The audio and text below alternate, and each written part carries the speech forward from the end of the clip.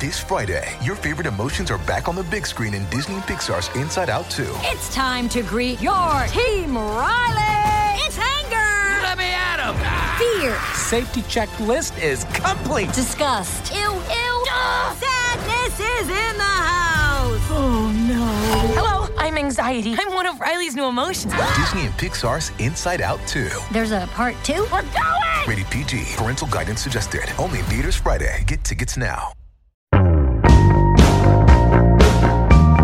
Hey, I'm Brian Hyatt, and this is Rolling Stone Music Now. Very lucky to have with me today a rock and roll legend, Robbie Robertson. There's a new documentary called Once We're Brothers, Robbie Robertson and the Band, and it's a pretty revelatory documentary. Even if you think you know the story of the band, you've seen The Last Waltz, you've read a book or two, there's still lots to learn here. And Robbie, I'm sure you've heard that from people, that they might have thought they'd known this story, and yet this movie really does break some new ground. Yeah, they did a fantastic job, actually, in digging and going to a deeper place. And it surprised me, too, because I wasn't micromanaging this at all. I just got out of the way. And when they asked me, listen, we need to talk to you about some of these things. I did the interviews, and it was enjoyable, the process doing them. But then they just went off and did it. And when they came back, and when I say they, it was mainly Daniel Rohr, the director.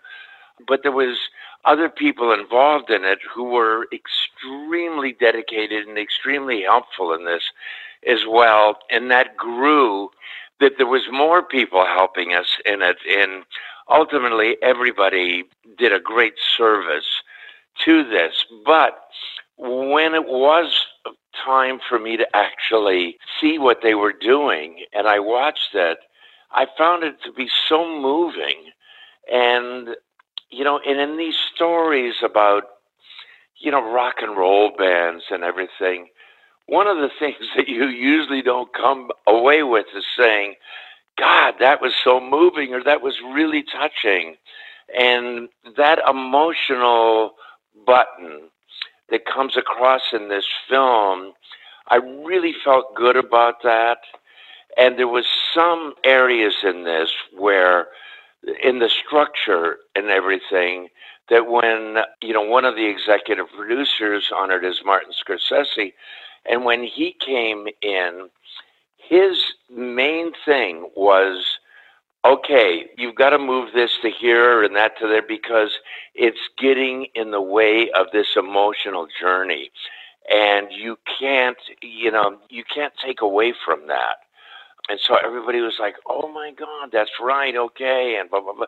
So all in all, the contribution that everybody made to this turned it into something that was unexpected to me, and I think it's unexpected to the viewers as well, that you see this thing, that this story and everything, that it really goes to a deeper place.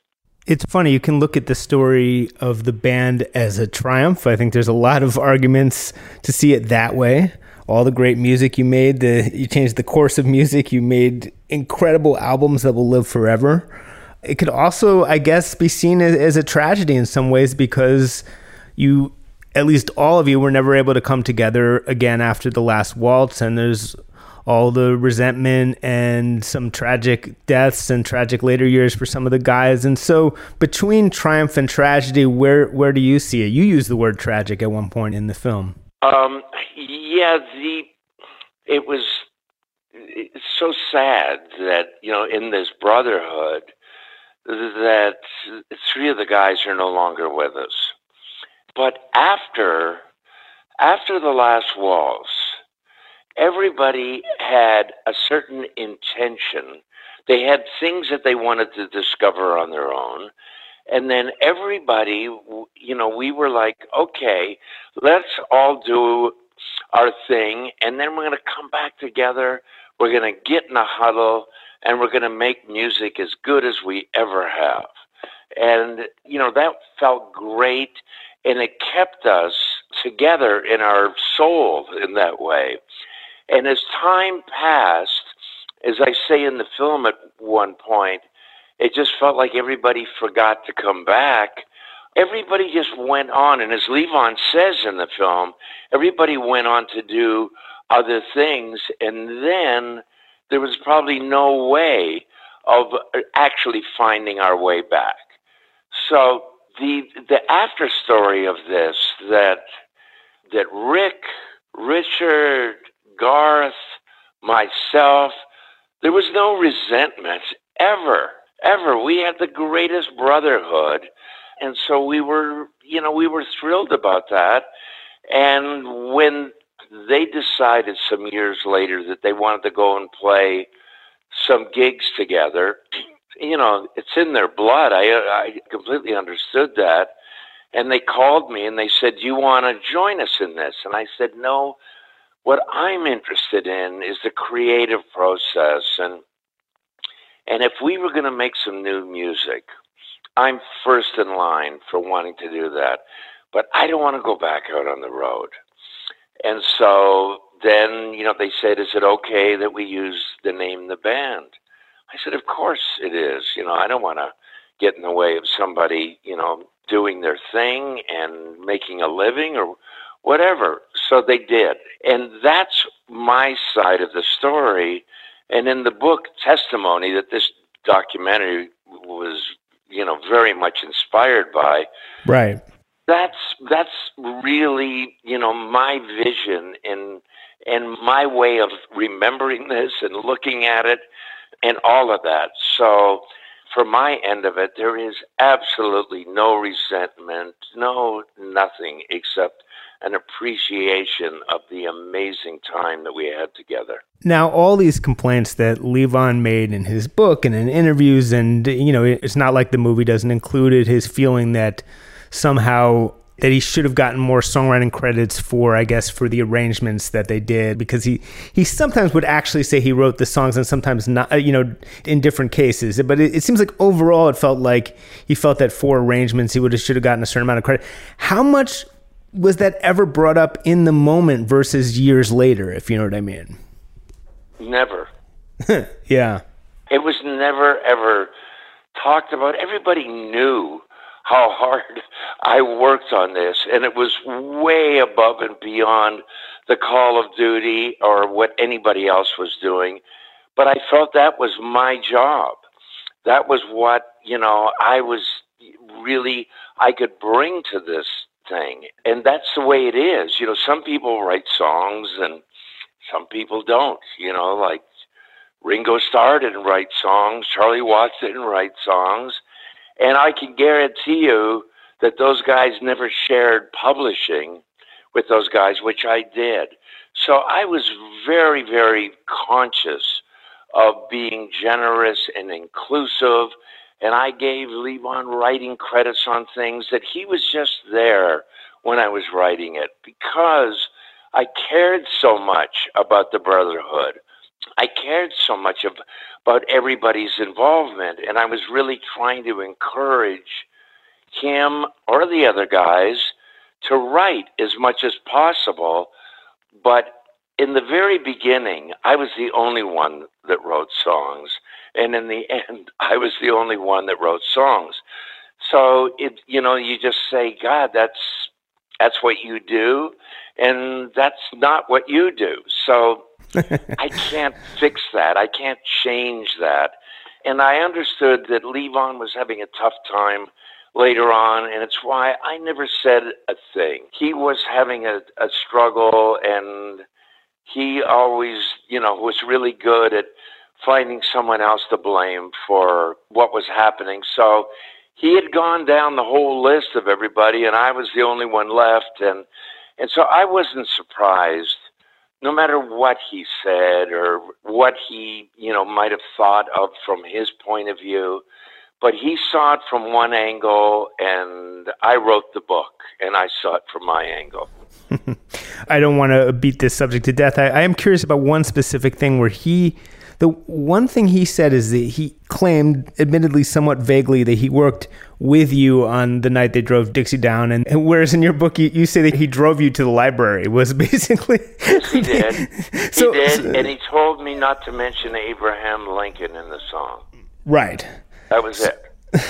I guess that doesn't really qualify for a writing credit, does it, if that was his contribution?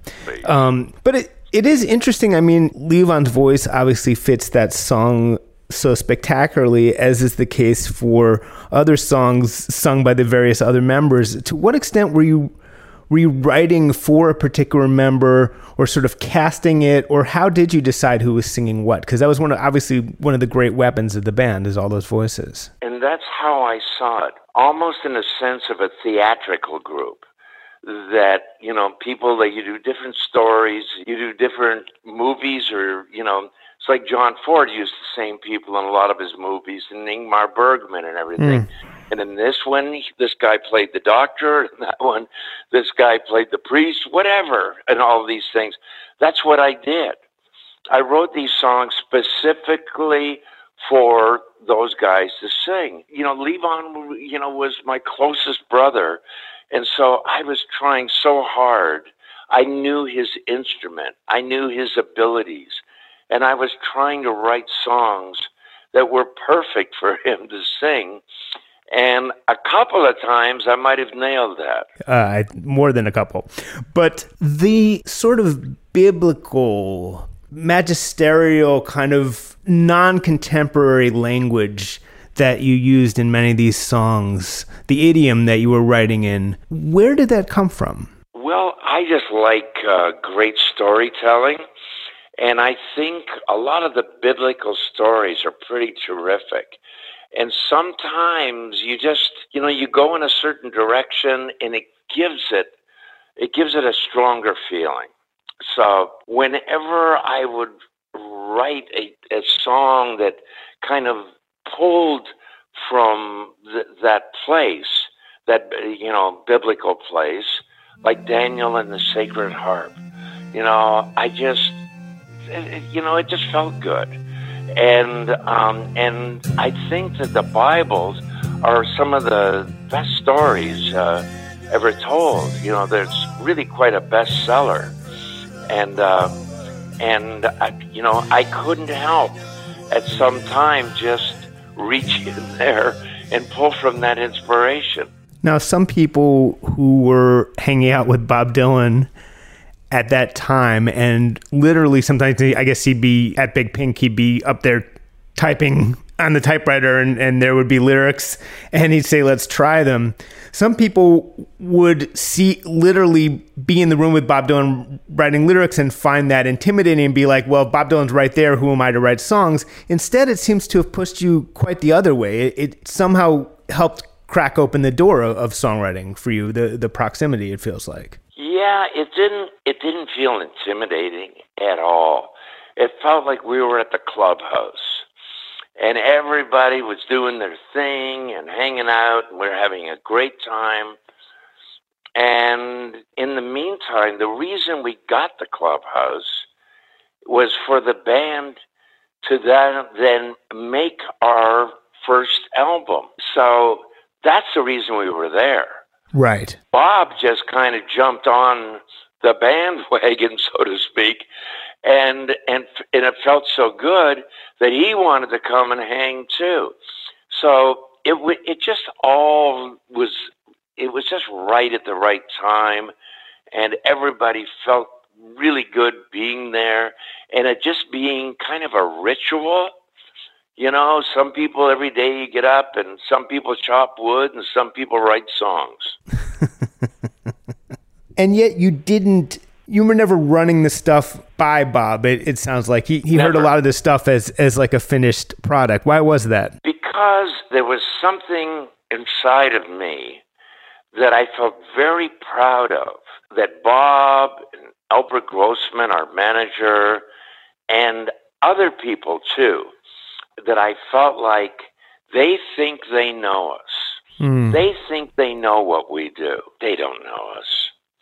And the idea to be able to do something with somebody that you're so close to And at the same time, you can really surprise them and even blow their mind a little bit. That's kind of a good feeling. Yeah. What everyone says who was a musician and was around when you guys first appeared, at least as the band and with music from Big Pink, is what a revelation it was. And people say this in the movie, what a revelation it was, the restraint, the dignity, the song-focused approaches versus Cream, for instance, that it was such a radical shift. How conscious were you of the sort of almost oppositional nature of what you were doing to the trends? How much of that was in your mind, that thing that everyone seemed to react to at the time, if you know what I mean?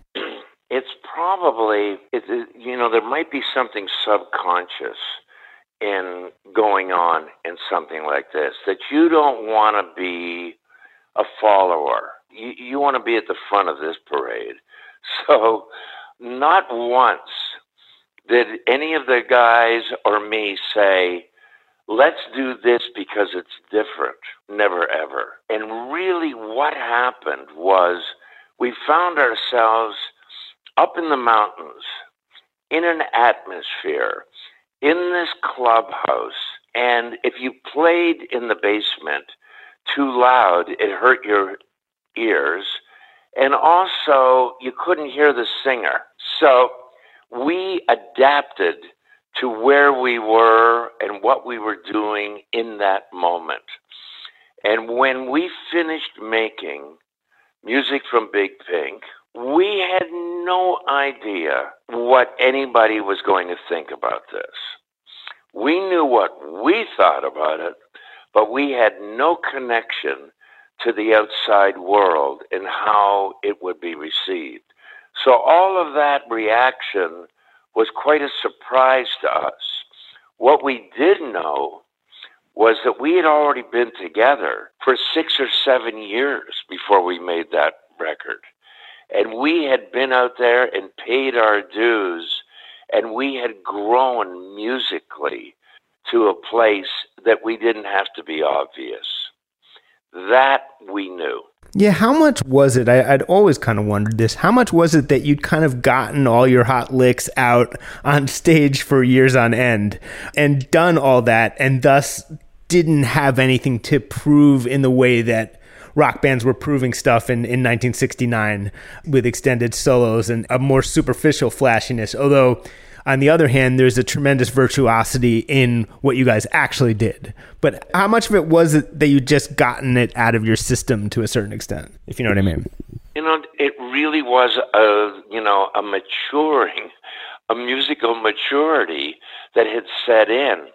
And at that point, I had spent a lot of time doing everything on 11, as they say. and that passion and that excitement I appreciated, but I hadn't yet learned about the subtleties, and I hadn't learned about a soulfulness in the rhythm, a soulfulness in what the spaces could be too. And when you get to that place that you have that kind of, either confidence or maturity or whatever it is that allows you that something like that, it's a really gratifying place. And that's what Eric Clapton was referring to. Like, oh my God, you can do that. You can do this in such a delicate way, and it feels that powerful. Whoa. So anyway, but it had nothing to do with anything other than the place that we had grown to. The chordal licks that became a huge part of your sound versus the sort of spectacular, stabby, single note electric guitar stuff that you'd especially had been a signature with Dylan and earlier. Did that come in part from like Steve Cropper, Pop Staples? Was those the kind of things, or was it sort of just pulled from the air? You mean going to a place of where you don't have to come out of the door screaming and playing, and everything above the 12th fret. Is that what you're referring to? Well, also just your the kind of chordal licks that you would do, the rhythm guitar style, basically, that I think plays a huge part on the band records. And I think that those people you mentioned, that Cropper, I thought, see, now there's somebody who's been around too, of the way that he played on those Otis Redding records. Yeah, fantastic.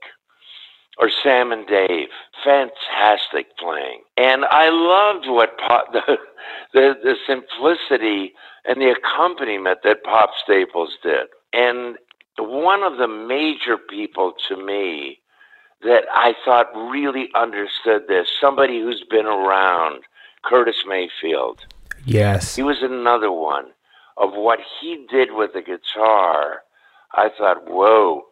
That guy ain't got nothing to prove. It's all right there. So those kind of things, I was drawn to that. I wasn't drawn any longer. These other things had become very obvious to me. And I had been there and done that.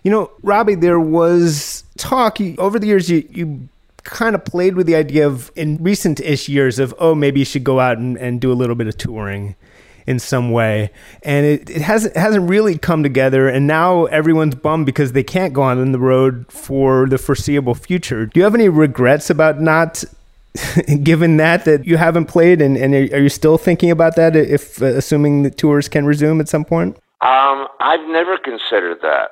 I don't do that. I know. I made a movie called The Last Waltz, declaring myself on that. I did it for many, many years, and I did it under the most incredible circumstances. The Hawks / the band, we played joints that you couldn't imagine. We were completely lucky that we were alive. And we played the biggest concerts in the world. So I had seen everything that I needed to see from that. And I got to a place, after doing this for more than 16 years, I had grown to a place, I've said this before, that I felt like I was in a play. I felt like Yul Brynner in The King and I. And I've been doing this for 50 years, and I'm saying the same songs, the same words every night, and I just go out and I do that. And I was really, really hungry for a challenge that I didn't know how to do what I was doing. I wanted to learn. I wanted to keep on growing. And it's because I went on the road at such an early age. I've always had this hunger for, just absorbing more and growing creatively. So that's why I was, I worked with Martin Scorsese on all these movies and other people as well. And I decided to write this book, Testimony. And all of these other things, there's so many times in what I've worked on since the band that I woke up in the morning and thought, oh my God, I don't know how to do this. I got to figure this shit out. And that is a feeling that is challenging, and it's exciting to me.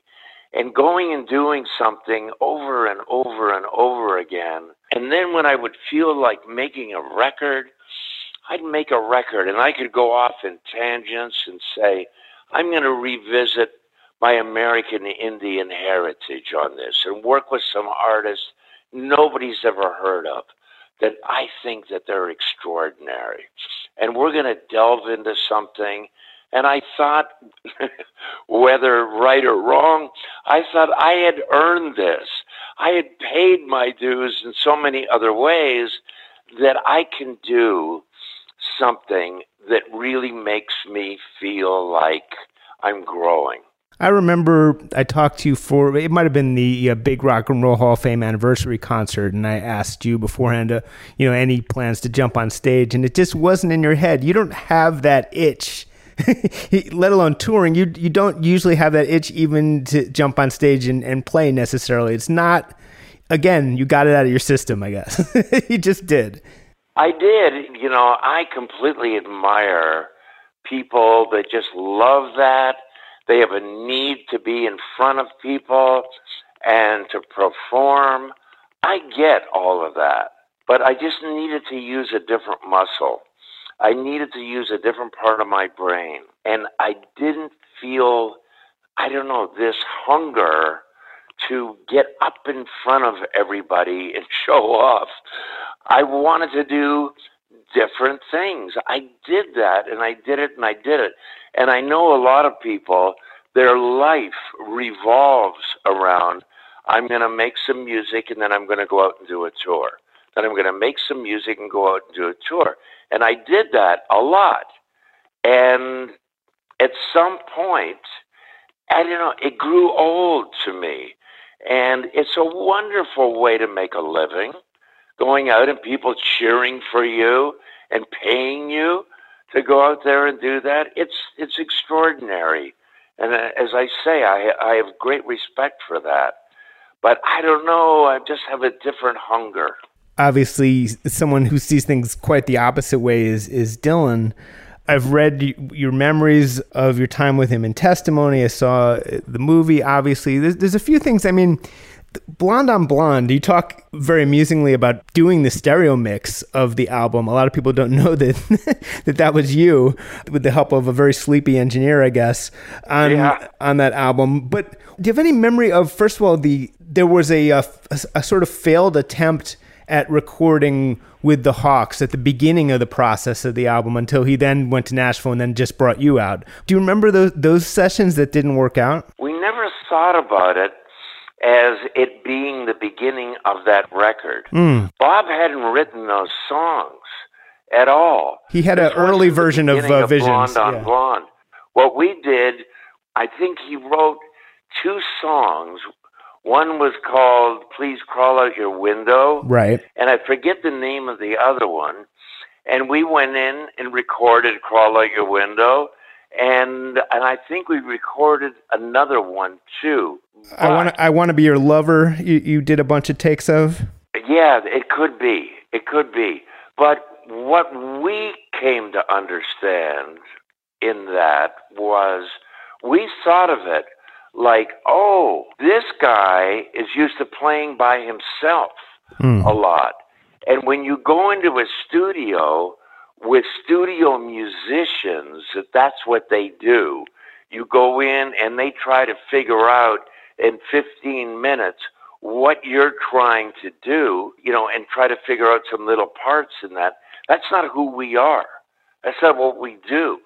And so when we went in the studio with Bob, for the first time we really understood that he just plays a song and people try to catch up with him in the studio. And we were like, no, we're a band. There's 5 of us.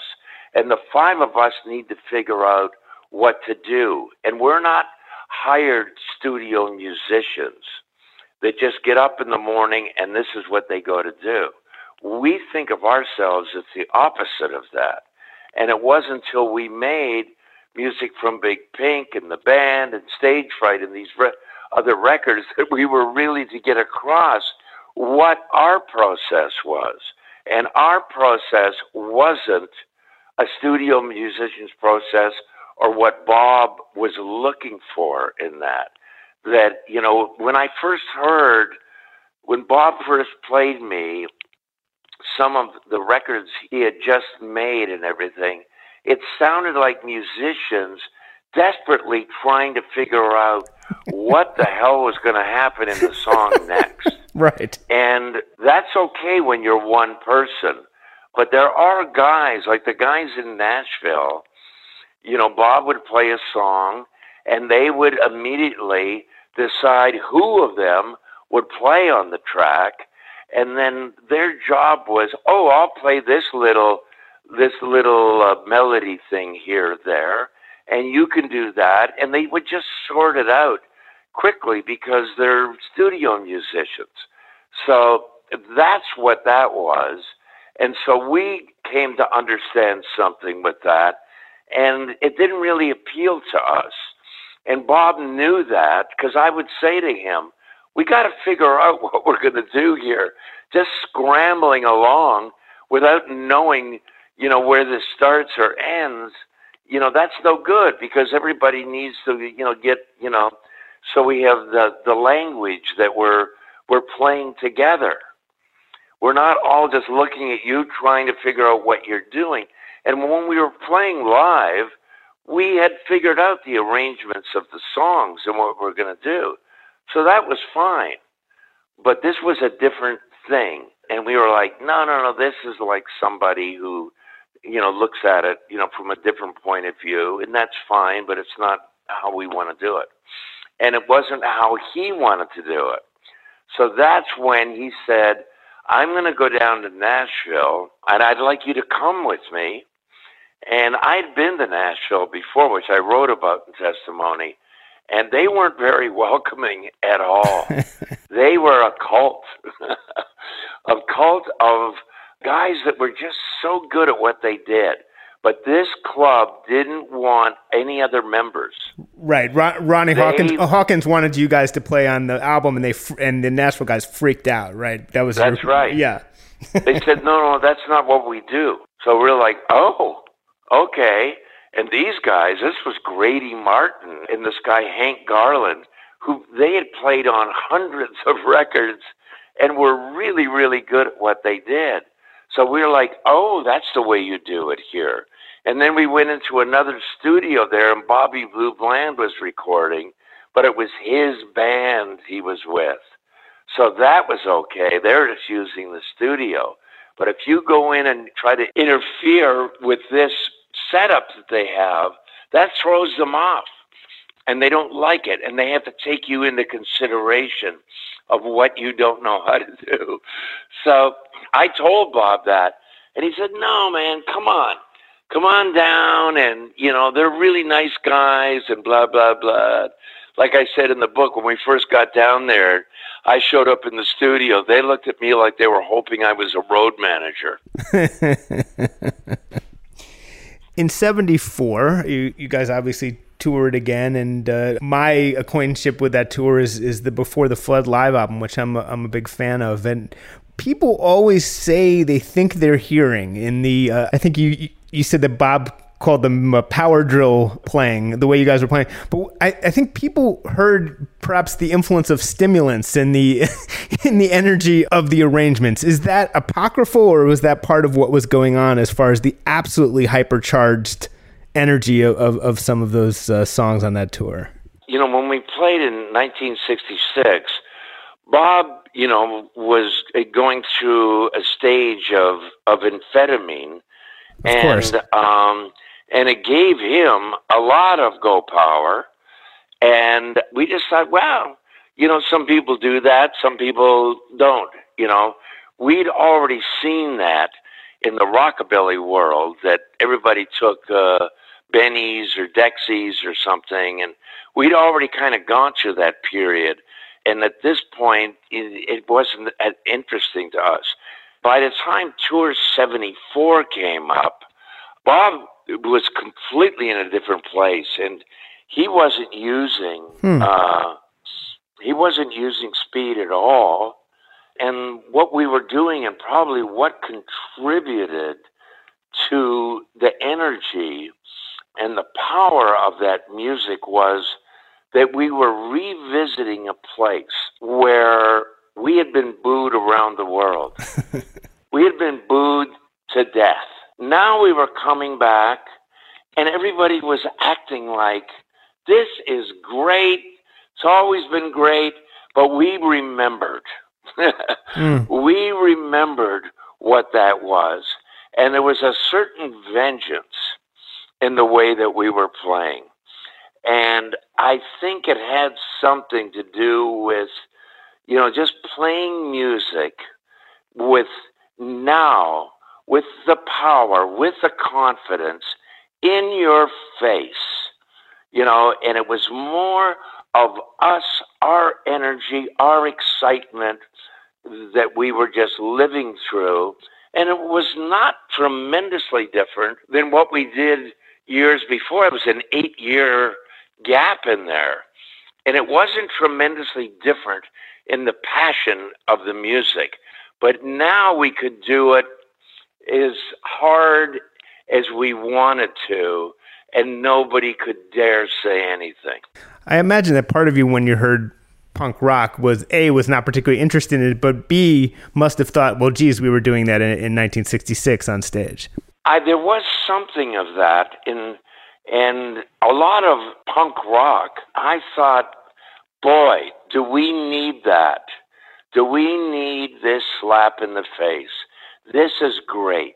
I like the idea that through music, because we had come through a whole period up to then where the music had been really the voice of the generation. It was a big responsibility, and it was important to the community and the unity of the youth, of the nation, and of the world. And seeing the aftermath of that, when that went away, it was like, now what do you do? Now punk rock said, we don't give a fuck about unity. We don't care about anything. We just want to piss on your shoes. So it was like, okay, that's the next passion. That's the next passion play. That's okay. And some of these guys, I thought Elvis Costello was a really terrific songwriter. The Clash were fantastic. And other people, the Ramones, I thought it was just the very basic of what their musicality was. It took me back to when I first started playing with Ronnie Hawkins. And there was that innocence in it. And I appreciated that. Then some of it just sounded like bad music to me, too. And that was what it was supposed to be as well. So all of that was fine. I didn't have any problem with that. My only problem was, Scorsese, he loved punk. And he would play it so loud that it was ear-splitting. And he was saying, no, that's how you really get into it and everything. And it was like, the first time I had ever told somebody, can you turn down the music a little, please? That's a scary moment when you hit that moment. So I was just going to ask you about something you said late last year, which is that when Dylan saw this movie, I guess to sign the release, etc., he gave you a call and you two got to talking, in which, I guess you talk from time to time, but you haven't really worked on anything together since the 70s. And you said that you guys talked about some kind of collaboration. Did anything come of that, and any update on that? Yeah, we were talking about doing what of his. I was just slammed with work. I had this record, Cinematic, that had just come out, and I had just finished the music for The Irishman, and that was just coming out, and I had just done the band's 50th anniversary of the band album, of that collection and the box set and the collector's thing and all of this. And then, Once We're Brothers, was in the pipeline as well. And I had just a bunch of other things that I was working on, things that I'm working on still right now. And I was slammed. And Bob said, I've got this stuff and I want to figure it out and it'd be great and blah, blah, blah. And I said, right now I'm in the middle of this stuff, and I think that he just felt like it was cooked and he needed to bring it out of the oven or something.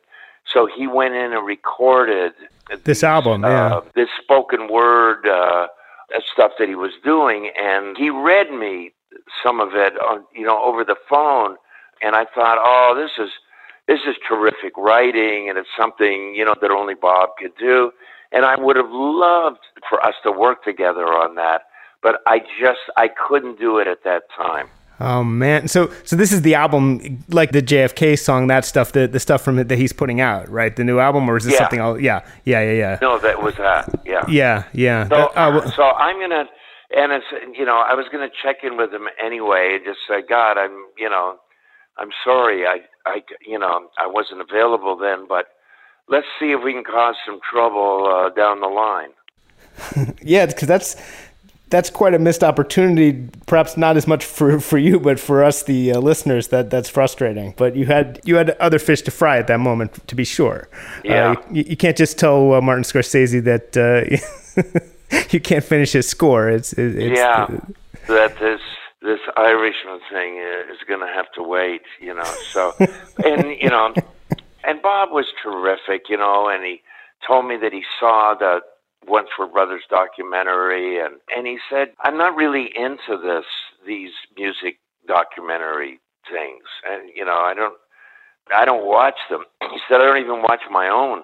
He said, but I had to look at this, and he said, I got caught up, watching it, and he said, I just wanted to call you and tell you I think it's fantastic. And he talked about certain things in it and everything that really moved him, and so that was great to hear. I wanted to ask you, in the very little time we had left, there's you talk about the origin of a number of your songs in your book. You talked a little bit about It Makes No Difference, which is one of my favorite songs you've ever written, and I know it's Eddie Vedder's favorite song that you wrote, and a few other people's. What do you recall about the actual writing of that song? What stuck in my memory is, at that point, I wanted to write a song that Rick could sing the hell out of. And I was trying to really find a powerful place for that voice of his to go. And I was also wanting to write something that I wanted to play on. I wanted to write a song, and I wanted to do a particular kind of guitar playing and do a thing with Garth on sax. And I had all of this. I had this whole vision in my mind. And, like I say in the Once Were Brothers documentary, that, every time that I would sit down, that was a lot of the times, that was all I had to go on.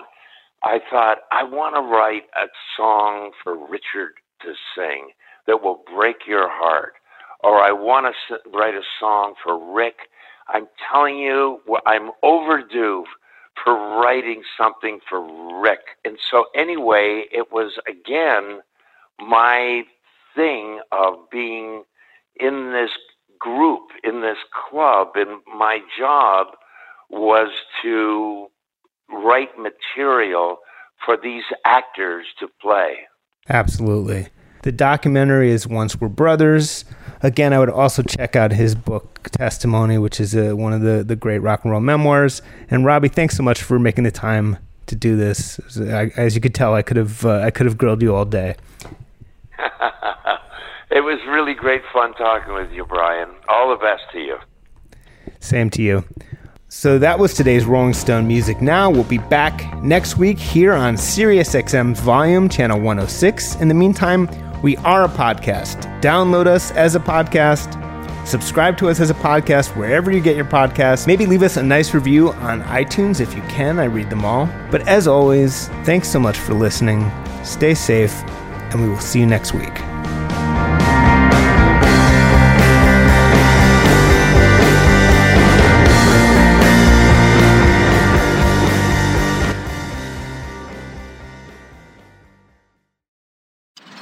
Hey guys, welcome to the Candy Valentino Show. I'm Candy Valentino. I was a founder before I could legally order a drink. And for more than 2.5 decades, I've built, scaled, acquired, and exited multiple businesses in diverse industries. Now my goal is to help you by sharing the knowledge that I've learned, the mistakes that I've made, and the wisdom that I've developed over my journey. Bi-weekly episodes every Monday and Thursday. The Candy Valentino Show, wherever you listen. Every story eventually comes to an end. This June, hear the final episode of Season 2 of the hit podcast series In the Red Clay, Durham. In the Red Clay tells the unbelievable true story of Billy Sunday Burt, the most dangerous man in Georgia history, in the podcast that people are calling riveting, incredibly moving, captivating, and addicting. Binge seasons 1 and 2 of In the Red Clay now, wherever you listen.